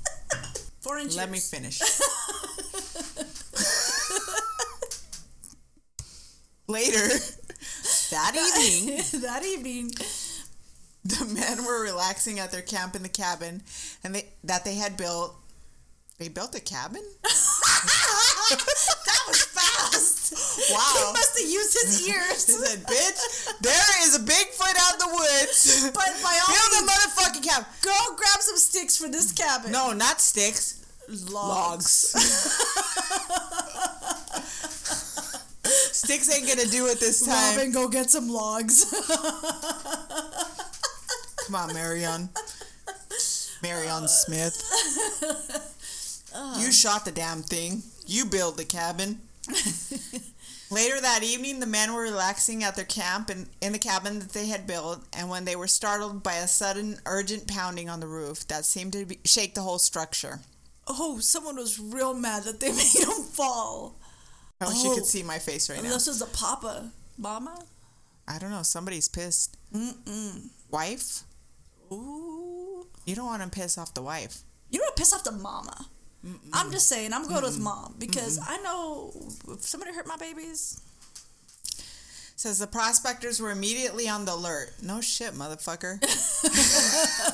You think? I wonder, what could that be? Why would they be so on the alert? Right? So they grabbed their rifles and still wondering just what was going on. Really, you're wondering what's going on? Oh my God. I'm like, shoot the roof. In addition to this pounding and thudding, the cabin began to be pelted by large rocks. So here we go with the rocks. Fuck. Some of which broke off pieces of the building. Oh hell no. I'm like, we gotta go. Building a cabin up in here. What were you thinking, Earl? Oh no, what's his name? Earl. Something like that. Marion. Who names their child Marion? People in the 19... Sorry, anybody named Marion that's listening to this. Marion. In addition Carry to on. Shall I? Yes, ma'am. Okay. The cabin began to be pelted by large rocks, some of which broke off pieces of the building or came careening straight through the windows and roof. That is nuts. Can you imagine that? That's almost worse as fucking The Evil Dead and The Haunting. I don't even know why they're still in there. Oh, well, it's night. Girl, stay in there. Yeah, yeah, where are you going to go? Like, girl, have you seen a scary movie? You don't go wandering out in the woods by yourself. They didn't build a basement? That is a recipe. They built a goddamn cabin. For people dying. I'm just saying. I'm still, stuck on the fact that they built a cabin in the midst of all this. So, you go and take care of that. All right. According to the news stories at the time, there were dozens of creatures prowling about the outside of the cabin, and Beck would later claim that the men had fired wildly out into the night in all directions and even up through the roof. Oh, they did shoot through the roof. Smart peeps. in a desperate attempt to drive the menacing creatures off. According to him, the fight lasted all night as they cowered in their cabin, shooting at the monstrous hairy creature intruders that were assaulting them from out of the night. And they called them mountain devils. I'd be calling them a lot of other things. Hairy motherfuckers. Trying to kill my ass. You're gonna die tonight. I don't know what happened. They were hairy, they were foul smelling, they spoke like Batman.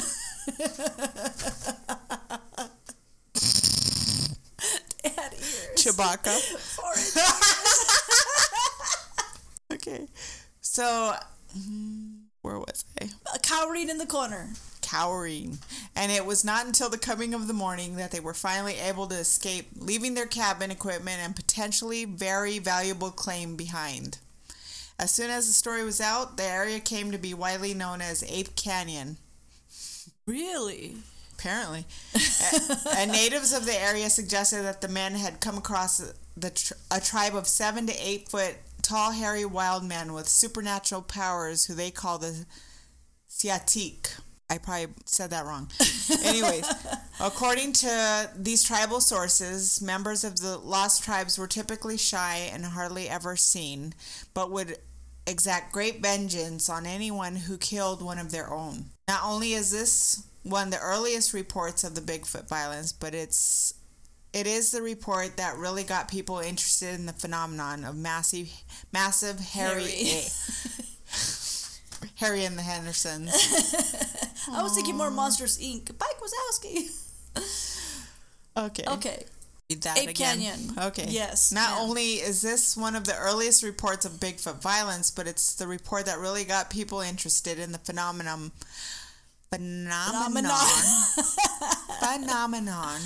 of massive hairy ape men in North America. And the report really got people's imaginations going at the time. So there was another story they came across. Okay. It was a Teddy Roosevelt story, but he's telling a story of somebody else. Another early report was published in 1892 in a book written by none other than the former president that I mentioned, Theodore Roosevelt.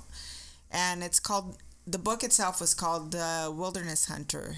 In one entry in the book, Roosevelt describes the frightening encounter of a frontiersman he only calls Bowman. Okay. Who was allegedly out with a partner at an isolated area of Montana's Wisdom River to do some trapping. The men made a makeshift camp and went out to trap, and when they returned, they found that not only their packs had been ripped open and rummaged through while they were away, but that their lean-to had been destroyed. The men probably foolishly decided to stay. No shit. Why? I don't understand that. Why? They always stay. They always stay. Because they're men. Mm-hmm. Men stay. Yes. In every movie. In every horror movie. And they always go into the woods. It's okay. It's nothing. In the forest. It's just a noise. Fine.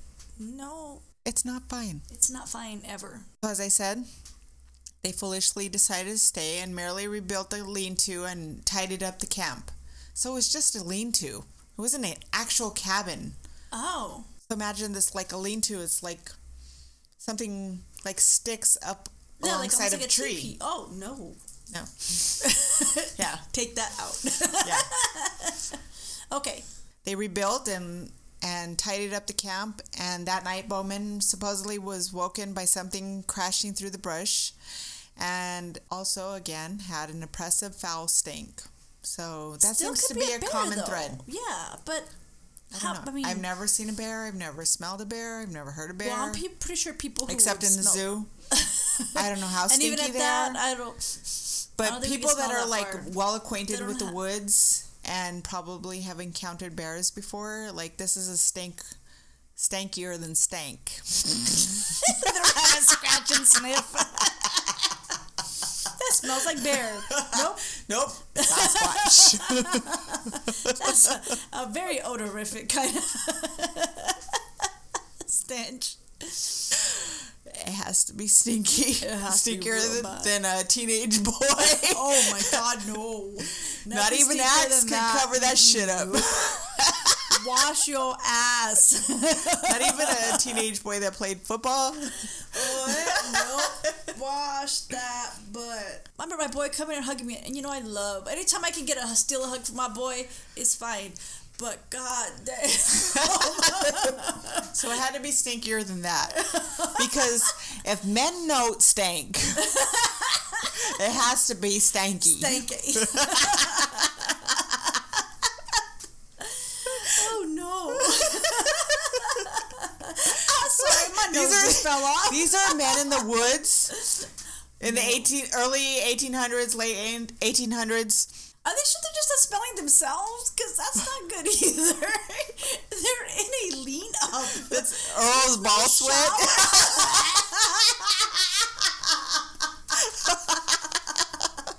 It's musk.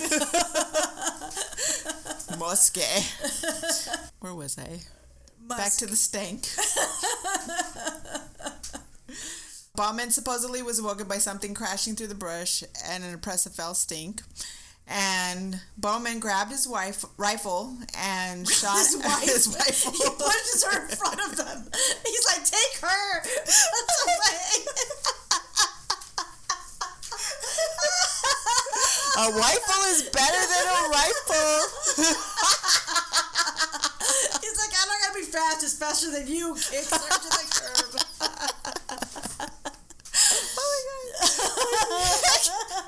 I can't even. After which the creature reportedly scampered off. The rifle. That wife looks real mad. The rifle is pissed. Oh my god. Okay. The following morning, the men made preparations to leave, deciding that they had enough of the strange goings-on. You think? Bowman allegedly gathered up their traps while his partner went on ahead of them and set up a new camp farther down the river. Fuck that. What? Bye. Go home. Bye to the river. Bye to the mountain. I'm going home. Forest, we're good. I'll wait in the car. Did they have a car? Girl, I think they had horses. What year was this again? I don't know. Teddy Roosevelt told the story, so. There was cars at Teddy Roosevelt's store. Time. Hold on. Let me go back here. Let me find it. 1892. No. There were cars. Were there? Yeah. No, there wasn't sure cars. There oh, wasn't enough cars to be driving out in the woods. Girl, he's hanging out with Tozy Roosevelt. Torzy. We love you, Teddy Roosevelt. I'm sure he had a car. Let me see. No. Teddy Roosevelt. You look that up. I'm going to keep on going with my story. Bowman arrived. He was met with the grisly sight of his friend dead. Oh, shit. Oh, damn. That's no good. His neck twisted all the way around and horrific bite marks on his throat.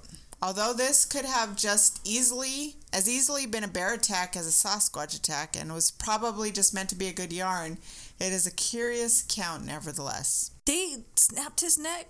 They did. And they didn't eat any? There wasn't like bite marks or claw marks? He just found them there dead. Teddy Roosevelt had a car. I don't think this is being pulled by horses. But what year was that? That was... Dang, girl, you asked me all kinds of questions. You're like, if you're going to bring it, you better bring it. 1902. Okay. Kicked off a tour in New England with a car ride through Connecticut. You Not could through the totally mountain. cut that out. He's like, shoot, bitch, she got like on the street. There wasn't even all kinds of streets built yet then. Right? Okay, so now we're coming to modern times, 2015. Okay. Most recent involves an alleged scary encounter with a Sasquatch. I'm just going to say Bigfoot from now on because I'm having trouble with Sasquatch at this point of my wine drinking career. That happened as recently as 2015 in East Texas, Piney Woods.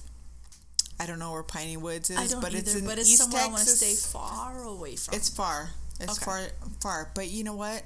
There's been Sasquatch encounters in Arizona. Nope, I don't think so. I didn't write any down. I'm going to say... Because I want to sleep tonight, and I also want to go camping. At some point, and I want you to go with me. No. But there have been encounters. Or sightings. All right. So within Sam Houston National Forest, near Houston, Texas. Okay. Oh, okay. So according to Bigfoot researcher Wes Germer, he had ventured into he's a researcher. Whenever they say it's a Bigfoot researcher, that's like they're looking for this. So I'm just kind of a little bit more skeptical. Right? Yeah.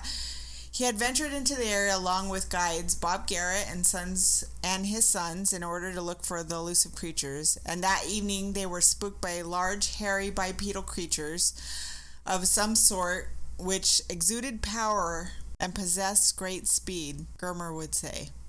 Interesting. That sounds like an acid trip. It does, doesn't it, though? I'm like, I'm going to go look for a Sasquatch, and you happen to come by a Sasquatch. You know what I mean. Yeah. You encounter. They're probably feeling better than Bella was. My poor Bella had a real hard time. With my poor thing. Medical marijuana. I don't know. She's fine, by the way. Says, we hear this thing crash through the brush, and then we hear this thing start crashing. Just crash, crash, crash. And you can hear it walking, and you can hear it breaking branches as it's going. This thing moves so fast, it probably covered 100 to 150 yards like nothing. Why are you still there? No, thank you. Something coming at me that fast, no. I'm leaving, like, right on the spot. If it's coming that fast, can you get away? We gonna try. Ain't nothing impossible. Germer and some of the other men went to investigate armed with rifles, and they would not get a good view of it because the trees were so dense that they could hear it out there moving around and could hear it breathing as well. Huh. Ew. That's gross. And they estimated that it was only about 30 to 40 feet away from their position. They crept in closer, and that was when things got intense rather quickly. And when they heard a sound like something whirling through the air like a helicopter blades. Whoosh, whoosh, whoosh, whoosh, whoosh, whoosh, whoosh, whoosh, whoosh. Was it a rock? Whoosh, whoosh, whoosh, whoosh. Okay. I'm trying to keep a straight face. I know. And I knew what it was. It was a log coming. Damn. He wasn't playing. He was mad. Real upset. It wasn't a branch. It wasn't a stick. Was it from that cabin? It was a motherfucking log. It was a log coming, and it was this big... No shit. Okay. It was big. How big was it? It was as big as log. We might have had too much wine. Maybe. And you could hear it being thrown. And I ducked down because I thought for sure it was going to hit one of us in the head.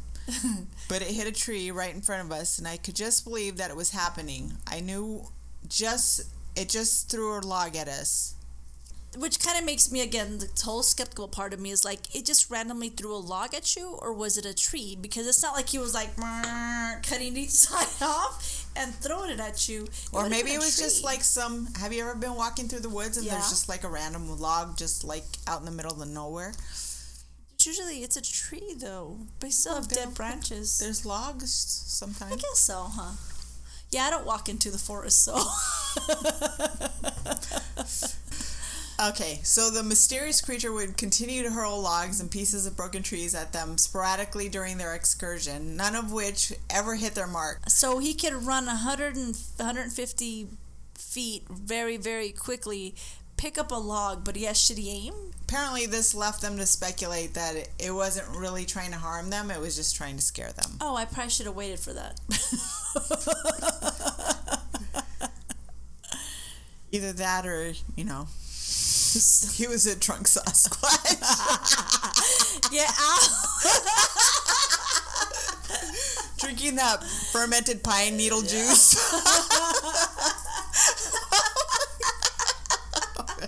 I don't know. I'm just making shit up. So let's get down to the evidence. There have been films, grainy videos, footprints, but nothing solid that can't be easily debunked. And most researchers who study the Bigfoot subject will point to the abundance of witnesses as a factor, like I was saying before, as the most compelling evidence that Bigfoot exists. There are, in fact, way too many eyewitness accounts. This was somebody that said this. For this phenomenon to be purely imaginary, as skeptics assert, with such an abundance of eyewitnesses who are so dispersed across the continent and dispersed across the decades, the alternate skeptical explanation that the sightings are the result of hoaxers in whole or even large part becomes much less likely. Researchers eventually come to realize that if there are indeed so many credible eyewitnesses across the land, then the species they so consistently emphatically describe probably exists as well. All right, so down to academic research. In 2012, researchers from Oxford University and Lausanne Museum of Zoology launched the Oxford-Lausanne Collateral Hominid Project to explore the genetic relationship between Homo sapiens and other hominids, led by Professor Brian Sykes. Researchers put out a call for submissions of organic material suspected to have come from cryptids like Yeti, Bigfoot, Sasquatch, and the team analyzed 36 samples, mostly hair, and from several countries, including the United States, but not Canada. Most were found to be from bears and other common animals like horses, porcupines, and sheep. Okay. That's as far as like the actual research goes. I also have a picture of like all the sightings that have been going on since early 1920. I'll probably put it on the website so everybody could see. Oh, wow. Across the United States. I don't see Arizona. Arizona's not on there, Alma. Yeah. Arizona's definitely not on there. Arizona's like it's not right here. There, girl. I'm just going to say. Arizona's right here. I can't see right that. Here. See? I can't right here. see it. right there. It's not there. Look at it. Nope. It's like a cluster. Nope. Between Utah, Arizona, Colorado. Nope. Northern Arizona. No. So that's my story. All right.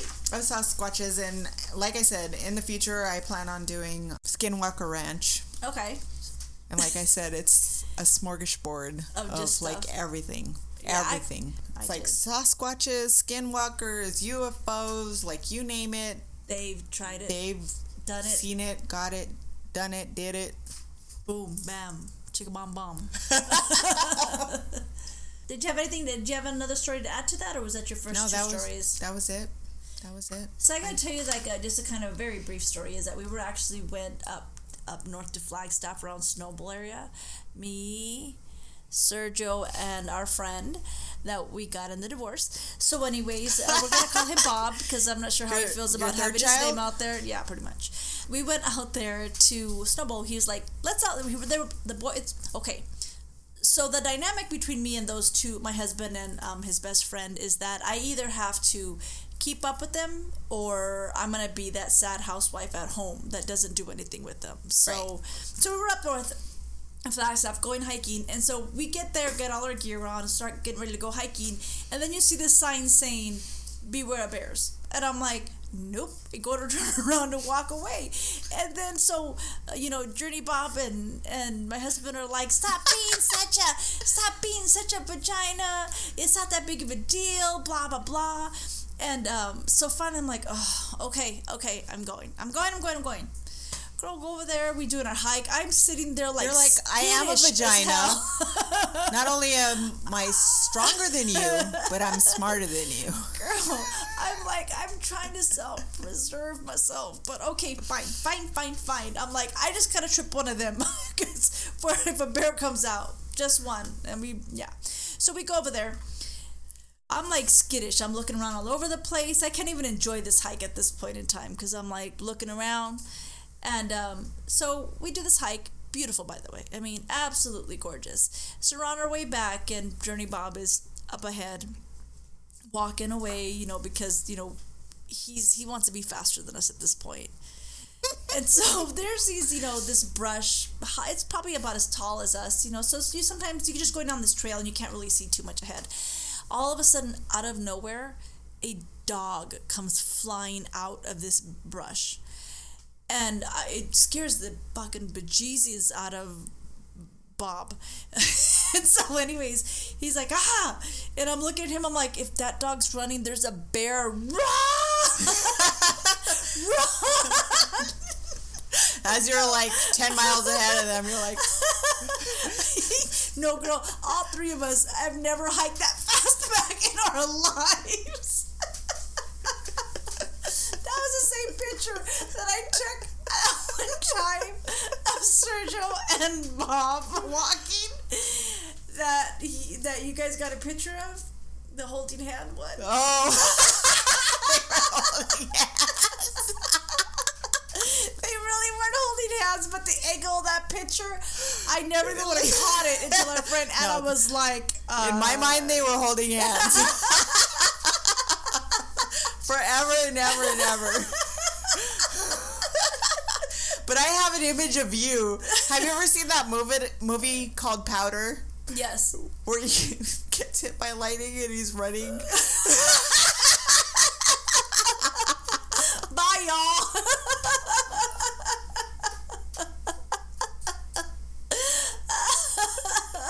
All right, folks.